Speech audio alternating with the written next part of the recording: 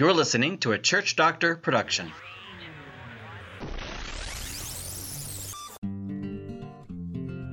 You're listening to the Big Church, Small Church podcast with John Hunter. Conversations and tips for churches to engage in outreach communities to reach new people for God in your neighborhood. Well, welcome to the podcast. Today I have Tom Schaeffer. It's great to see you, Tom. Good to see you, man. Hey, Tom. Why don't you just go ahead and introduce yourself? Tell people a little bit about who you are. What do you do?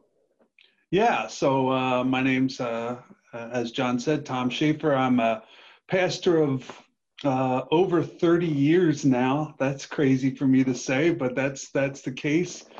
Right now I'm serving in a congregation called Faith United Lutheran in Toledo that is the merger of two separate congregations into one new congregation. And that's kind of what God has had me doing throughout my ministry. I didn't go into ministry expecting to do a lot of transitional, ministry, but that is certainly what God has had me do. I did a mission redevelopment when I first started. I did do 4 years in a rural congregation and helped bring some transformation there. I went to a large suburban congregation, which I was given the primary task of launching a satellite church out of that. Started a new congregation for college students, and now doing what I'm doing now. So it always seems that God has me doing those things. There are times when I really wonder what God's up to with all of that. But I just come to accept it, that's the ministry that God's given me. That's awesome. That's awesome. Yeah. I've known you for a while now, and God always seems to have you going where, no man is going. No man is gone. Exactly. You're a pioneer. You're a leader. You are somebody I would call somebody who's very apostolic in the kingdom. You're very creative in what you do. You're always starting things or into new projects and things like that. And so, what are some of the things that you have done with your church? How have you guys adapted? Where has God led you guys since COVID? I know for a lot of churches, I think everybody out there, it's not been an easy road. But I always like to look at what God is doing, not what he isn't doing. And what are some of the things that God has been doing with you? Well, if you go back and watch the online worship from the first week that that we started doing that, I think you'll notice a big transformation from then to what we're doing now. So it was a huge learning curve. I mean, this was an area I did not know a lot about. Honestly, didn't have a lot of confidence in. Having never done it before in my ministry. And there was, I even wrote a letter to my congregation at one point asking for forgiveness, because I felt as we were about a month into being locked down, being closed down from in-person worship, I just felt completely inadequate for the job. I didn't know what I was doing, what I could do. It was tremendously challenging for me. But those are often the times when we find ourselves relying on God the most. Mm. And I really just had to come to grips with the fact that I don't think there's ever going back to normal at this point. That this has changed things for the long haul, I believe. And so I had to take it as, another growing opportunity, another learning opportunity, and really lean into God, during this. I would not call myself an expert at this by any means, but I'm committed to trying to learn how to use this new medium for reaching as many people for Christ as possible. So, I mean, that's kind of the personal work that God has done for me. And part of the reason I came to that conclusion was I think we can say, I needed to look at how the glass was half full, because I think there are some very, very positive things that have happened and positive things that we can say out of the church being forced into this age of social media and so forth. For one thing, I think in the first few months of the lockdown, I believe more people may have heard the gospel during that stretch of time than maybe more than any other time in human history. It's true. Yeah. And, so with that going on, you have to say, okay, I mean, this is an incredible opportunity. And still, I know that I have, listening to my weekly messages, people from, not only my congregation, but around the country, and people of different faiths. I'm aware of a person with, no real faith background that's been listening regularly. I'm aware of someone on one of the coasts who's actually of a Hindu that's been listening in. Those are opportunities I wouldn't have had otherwise. Yeah, absolutely. And so you have to embrace that. Additionally, in my church, and I'm in a traditional Lutheran congregation is where I'm at. We started doing a midweek Zoom Bible study, and we'll have 15 to 20 people at that Bible study each Wednesday. And we're a congregation that pre-COVID was worshiping 80 to 90. So that's a decent percentage to have. And among those people, again, are some folks who are not members of our church, and at least one shut-in who had never made it to a Bible study at our church, during the time I'd been here prior to that. And she's there every week, and so that's fantastic to see. Another opportunity. And with that, I ask myself, why would I go back, or why would I remove that? Why would I remove that option, even when things do open up again? Because it's serving people who are just never going to walk through my doors. Oh, absolutely. Absolutely. I think that there's still a great experience in human connection of coming to church, and hopefully one day it'll be safe for, everybody to come back and worship, worship together. And I don't think online will ever replace that, but I think we're in a both and type thing. This isn't an either or. We're not going to go all digitally. We're not going to go all back in person.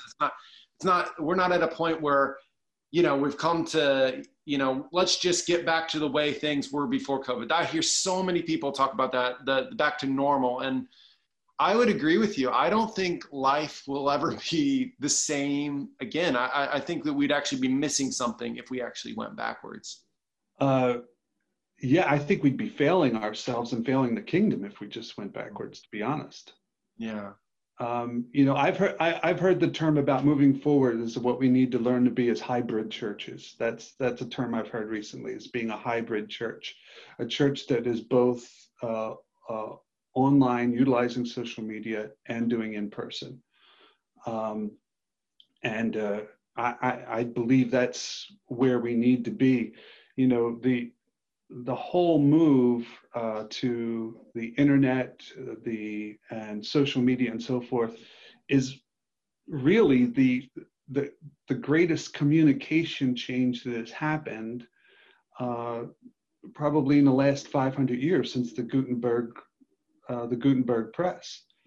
And so if you think about the Reformation and how God utilized that new form of communication to propel the church forward and advance the church's ability to reach people for the kingdom. Because without the printing press, Luther's words would have not been mass distributed. The likelihood is that the Reformation would have been a far different thing, not nearly had the scale that it did without those writings of his being readily available like they were. So God used that in a tremendous way. And the reason I say I think that this is currently the greatest communication shift in 500 years is because you would say, well, what about radio, TV, those, the telephone, those kind of things. Compared to what the internet has done in terms of the scale at which we're able to reach people, those things are small potatoes, to be quite honest. Not every church could utilize radio or TV for communication, and if they did, it was typically a very local reach that they had. Look, you put your video up on YouTube, someone in Russia can watch it. It's unbelievable the reach that you have, right? Absolutely. So if we just went back to the way things were and pretended that this shift wasn't happening in our world, I don't think we would be serving the kingdom in a beneficial way by doing that. Yeah. So like I said, it really challenges for someone like me, 58 years old, to have to relearn these things and figure out, all right, how can we best do this? And know that I probably will never, never really reach any kind of maximum potential before I retire in terms of trying this new form of communications. But you've got to try though. You've got to try. Absolutely. And so, kind of like you said, you're maybe feel, at times the technology and things like this might be a little over your head. I think at 35, I feel like the technology is over my head. I mean, I'm just figuring out what TikTok is and some of these other things. And everything is changing so quickly. The context of how we do things with the speed of the internet, speed of life it's constantly adapting. And so, my context is pretty similar to you, in a Lutheran church that is, average age is 70, and, we're worshiping about 40 right now. There's about, I would say, probably 70 out there that are in total. And, some watching online, things like that.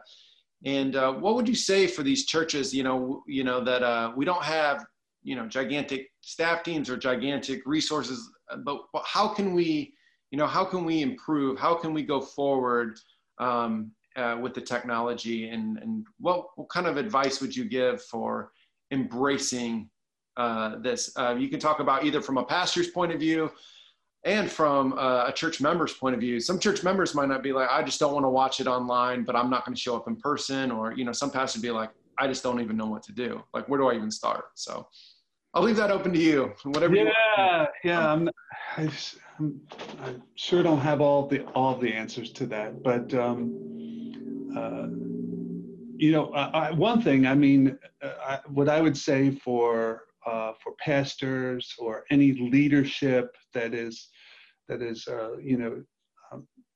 trying to learn, trying to delve into this, that maybe hasn't before, doesn't have the resources of larger congregations, who maybe have had an online presence prior to COVID, is that it doesn't have to be polished.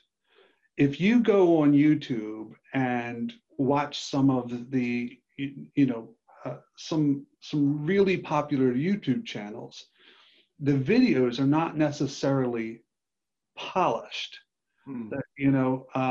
It can be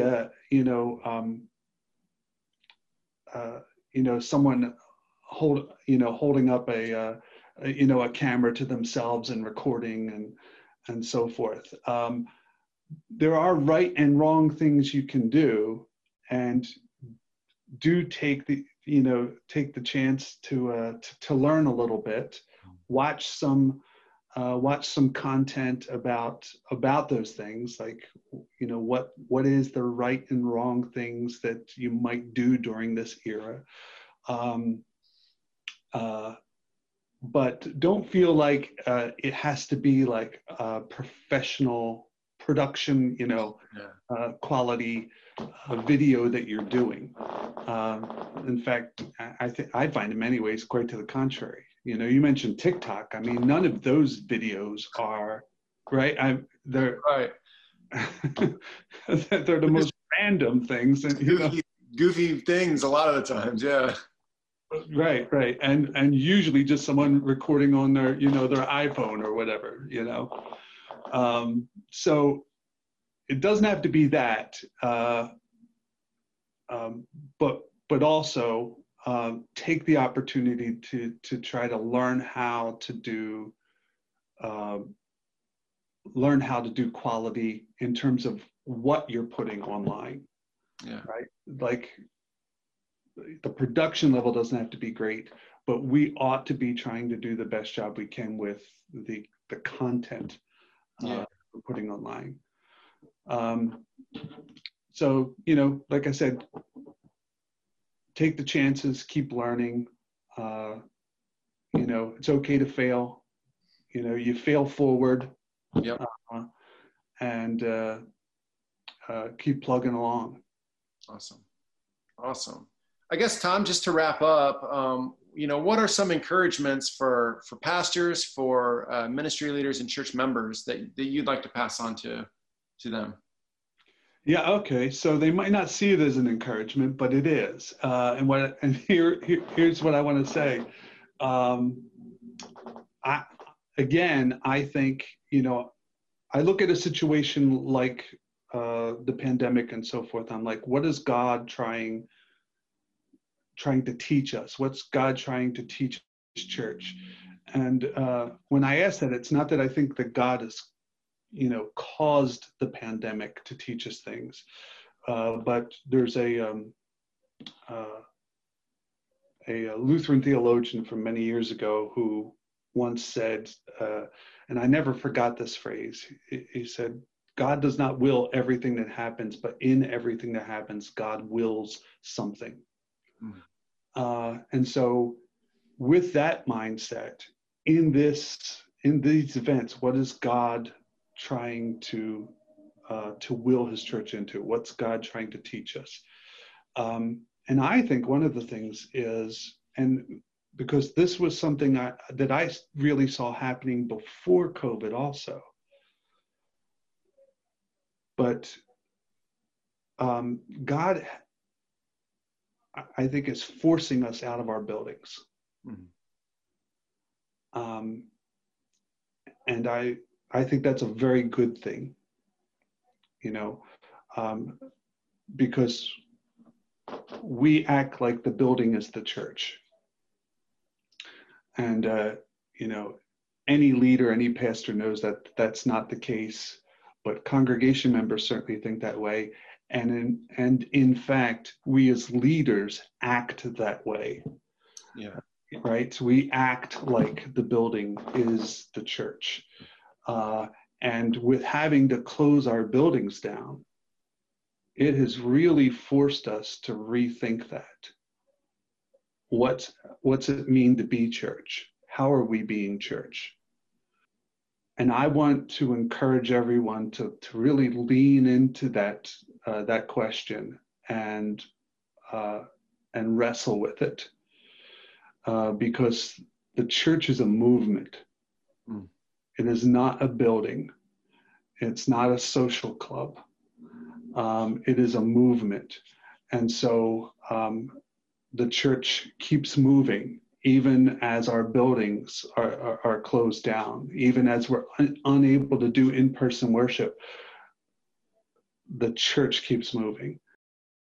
And there is a lot that we can learn from that moving forward in terms of recapturing what it means to be kind of that first century church in the 21st century. Yeah, I think it's, even though it's a difficult time, I'm really excited to see what God is doing, how he's going to turn this into, something for good. And, I think there's a great way to, build relationships outside the church, to be on mission in our communities, and to reach new people and to connect in a real life and meaningful way outside Sundays as well. So I'm excited for what God's going to do.